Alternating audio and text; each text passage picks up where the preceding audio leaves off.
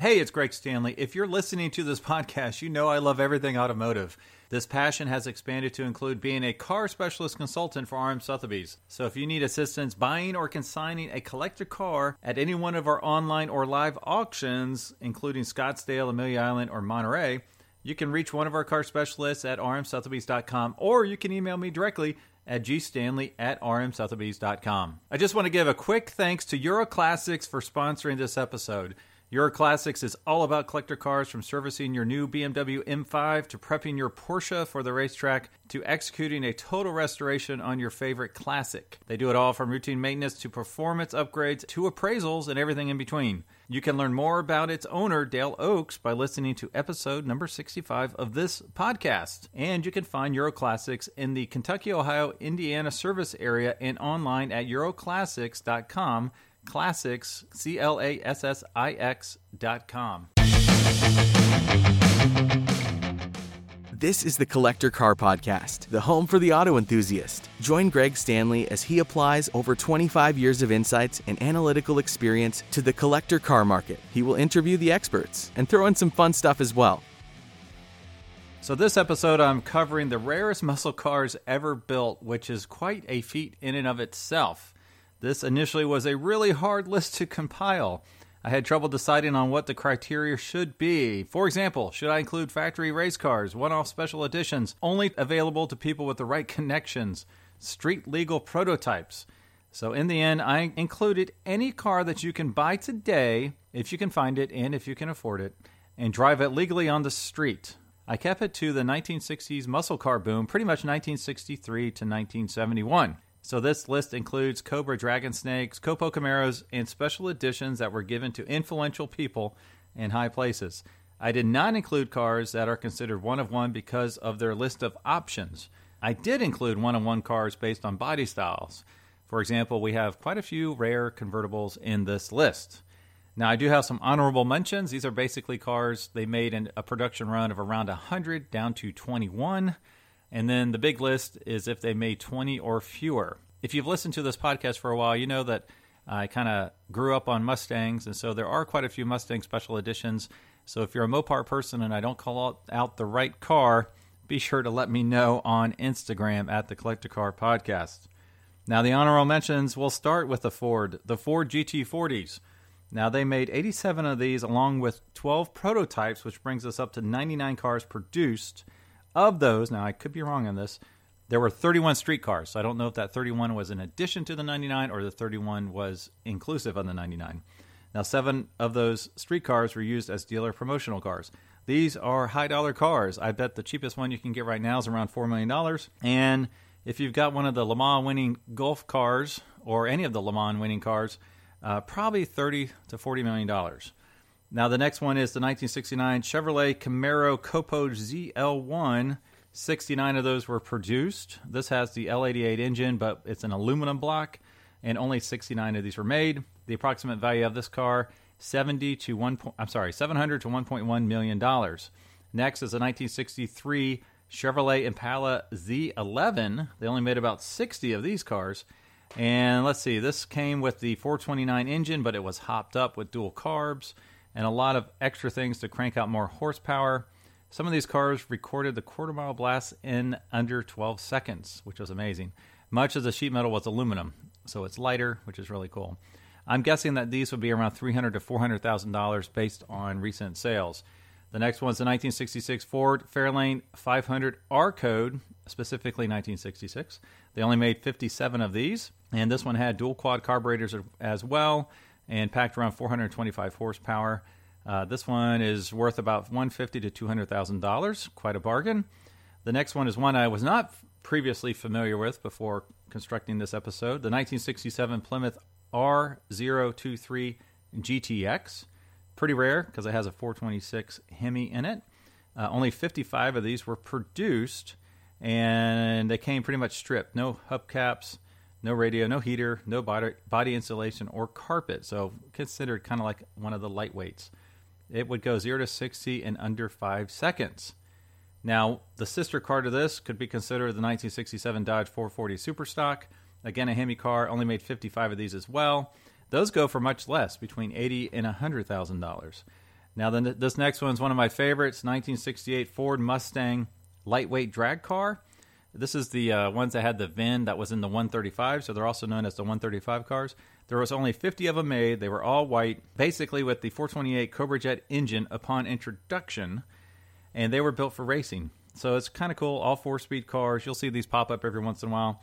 They really haven't appreciated much recently, and they're valued about $90,000 to $135,000. All right, the next is a 1965 Shelby GT350R model. They made 36 of these. The GT350S model, the street model, they made, I think it was 536. So the R model is much rarer. The value on these is between $700 and $1.2 million. I will give a little asterisk on this one because the very first one, the prototype one, the most famous one called the Flying Mustang, just sold at a Mecum auction. I think it was about $4 million. So no R models have sold since then. So the $700 to $1.2 million might go up based on the result from that crazy record-setting car. The next one's a 1963 Dodge 330 factory lightweight. 34 of these were produced.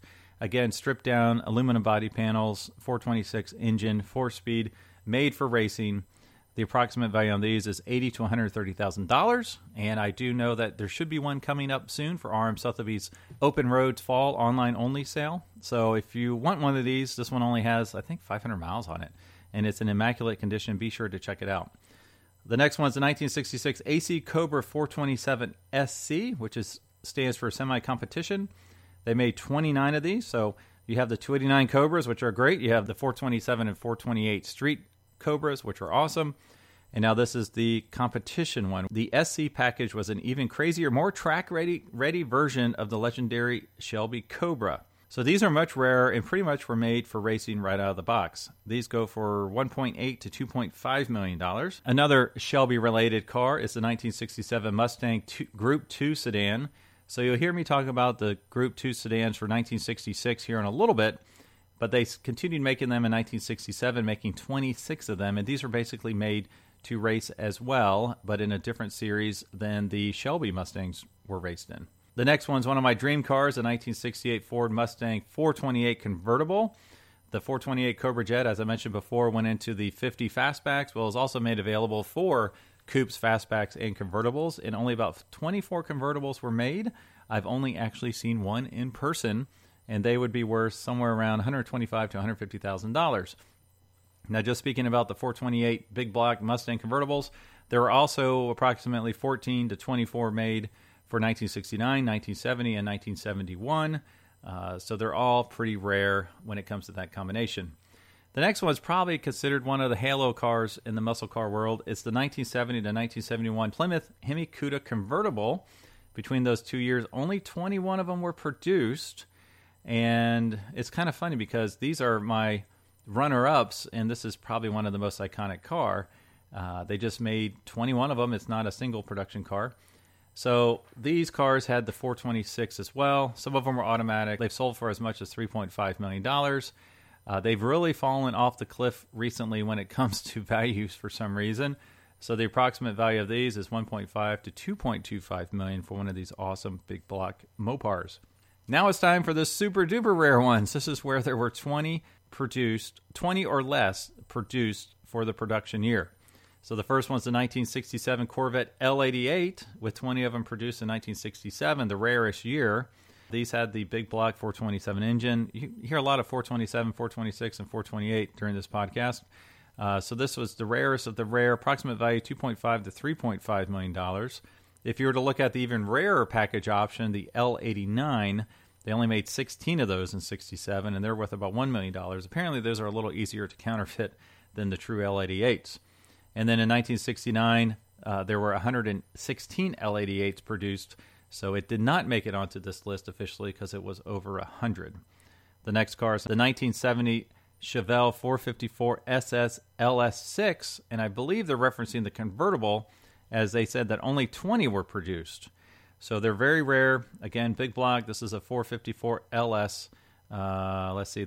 I think they said it had excess of 500 horsepower, but I think for insurance reasons, it only classified it around 350 horsepower.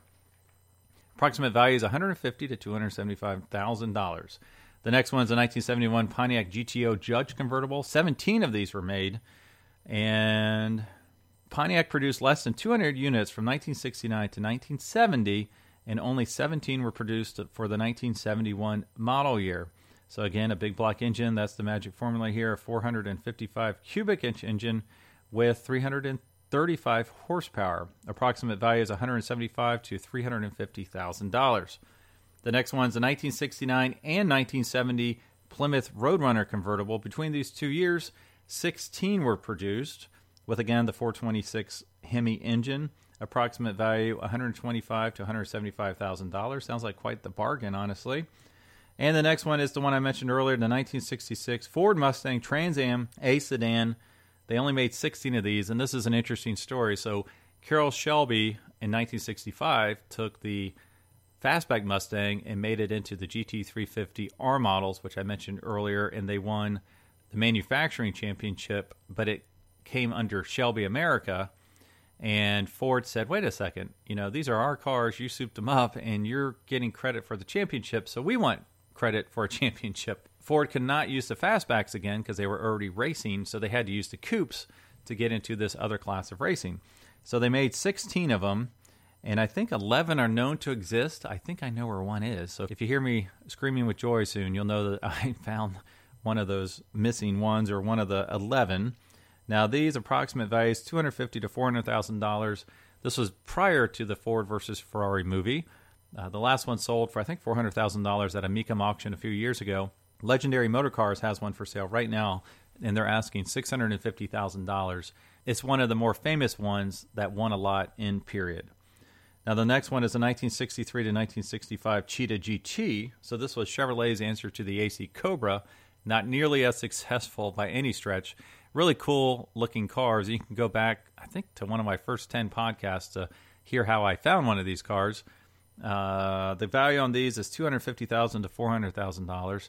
What's interesting is the one I found turned out to be the most original unrestored version, and it sold for $711,000 at a single car auction. So you might be wondering, well, why is my estimate so far off?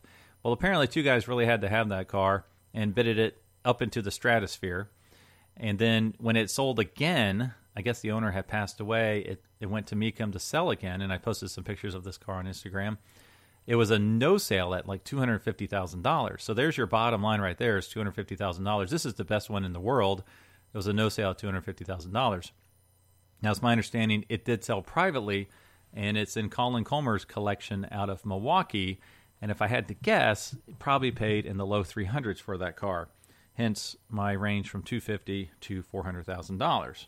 All right, the next one's another Corvette, the 1971 Corvette ZR2. A lot of folks have heard the ZR1, but most folks don't know of the ZR2 because they don't make a current version of it. Well, this was produced in 1971, and it's actually more powerful, rarer, and more potent than the ZR1. They made 10 coupes and 2 convertibles. I did post a picture of one from Bloomington Gold Nationals a couple weeks ago.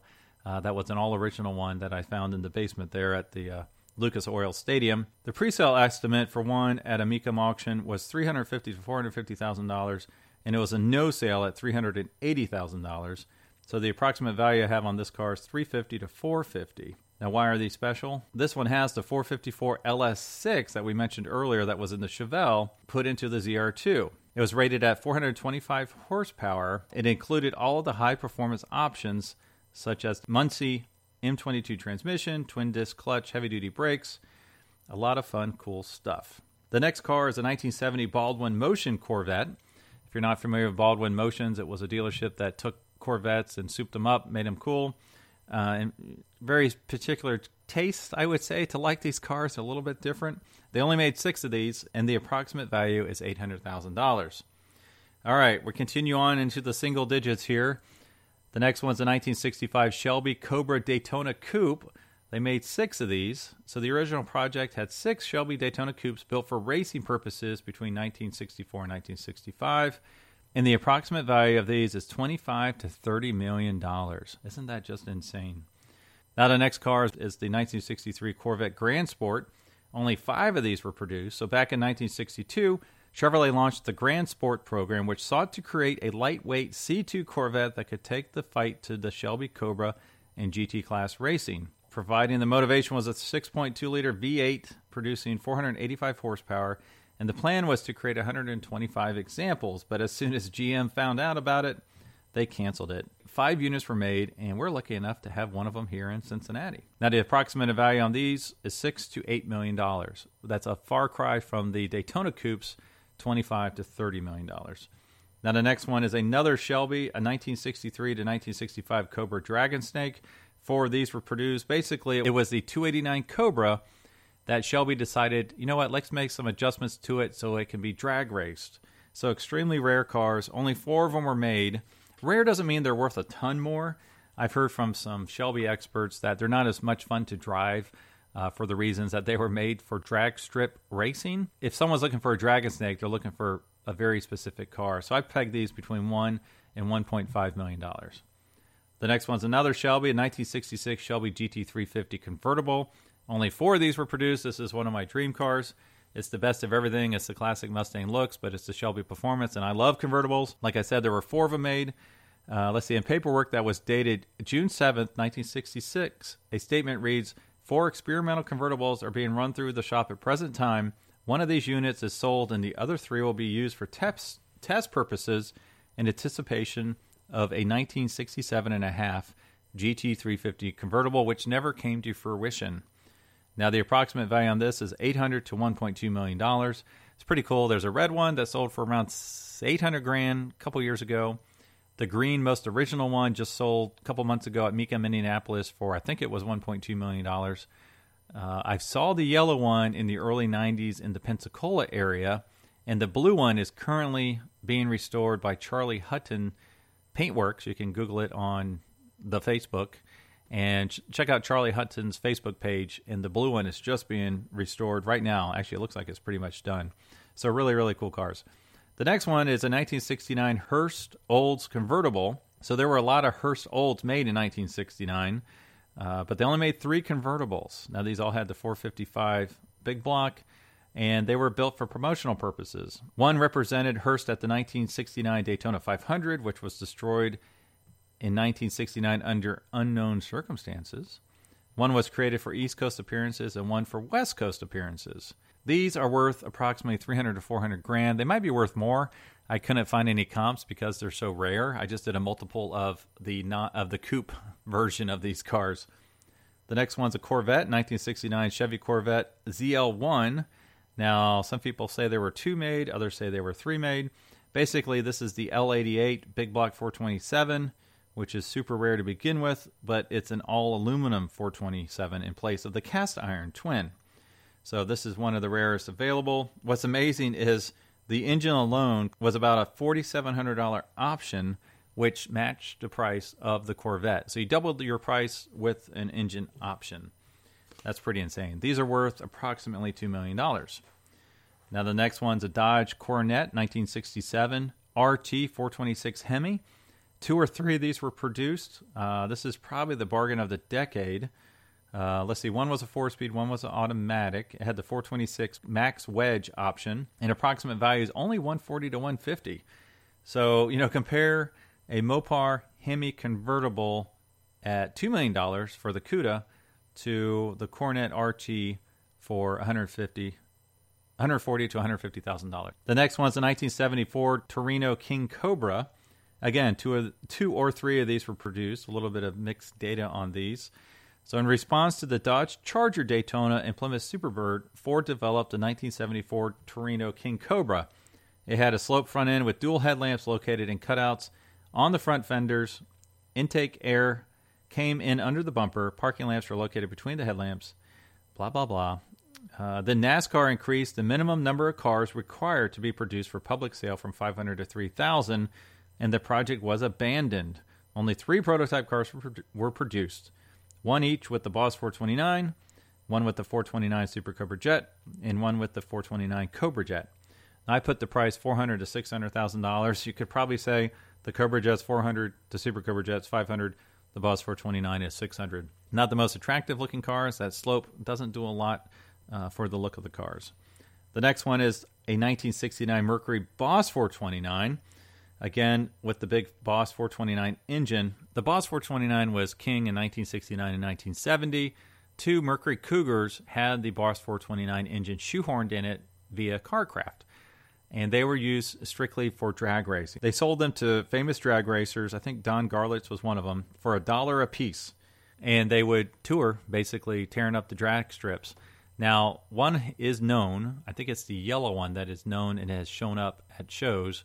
The orange one is unknown until I stumbled across it in a restoration shop, and it's back there now. I saw it about 3 months ago. The restoration has stalled because I guess whoever owns it needs to get some more funds together to complete the restoration. So, super rare car. You should see the orange one popping up sometime in the next year or two. All right. The next one's a 1967 and 1970 Dodge Corvette RT 426 convertible. Two were produced in 1967. Two were produced in 1970.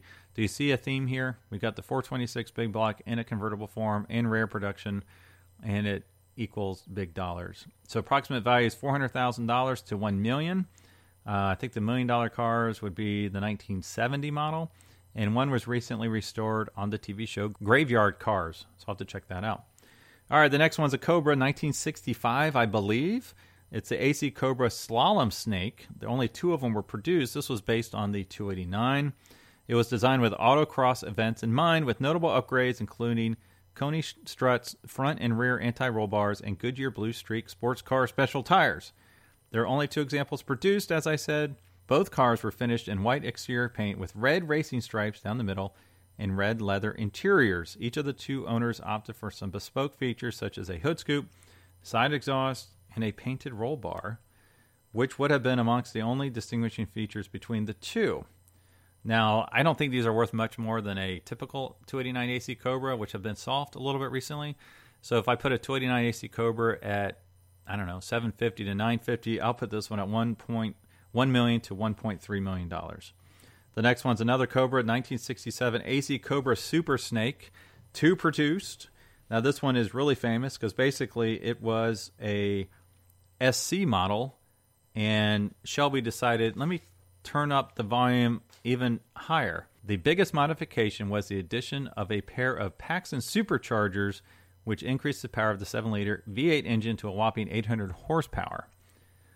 Carroll Shelby built just two of these cars, as I mentioned, one for him and one for comedian Bill Cosby, his close friend.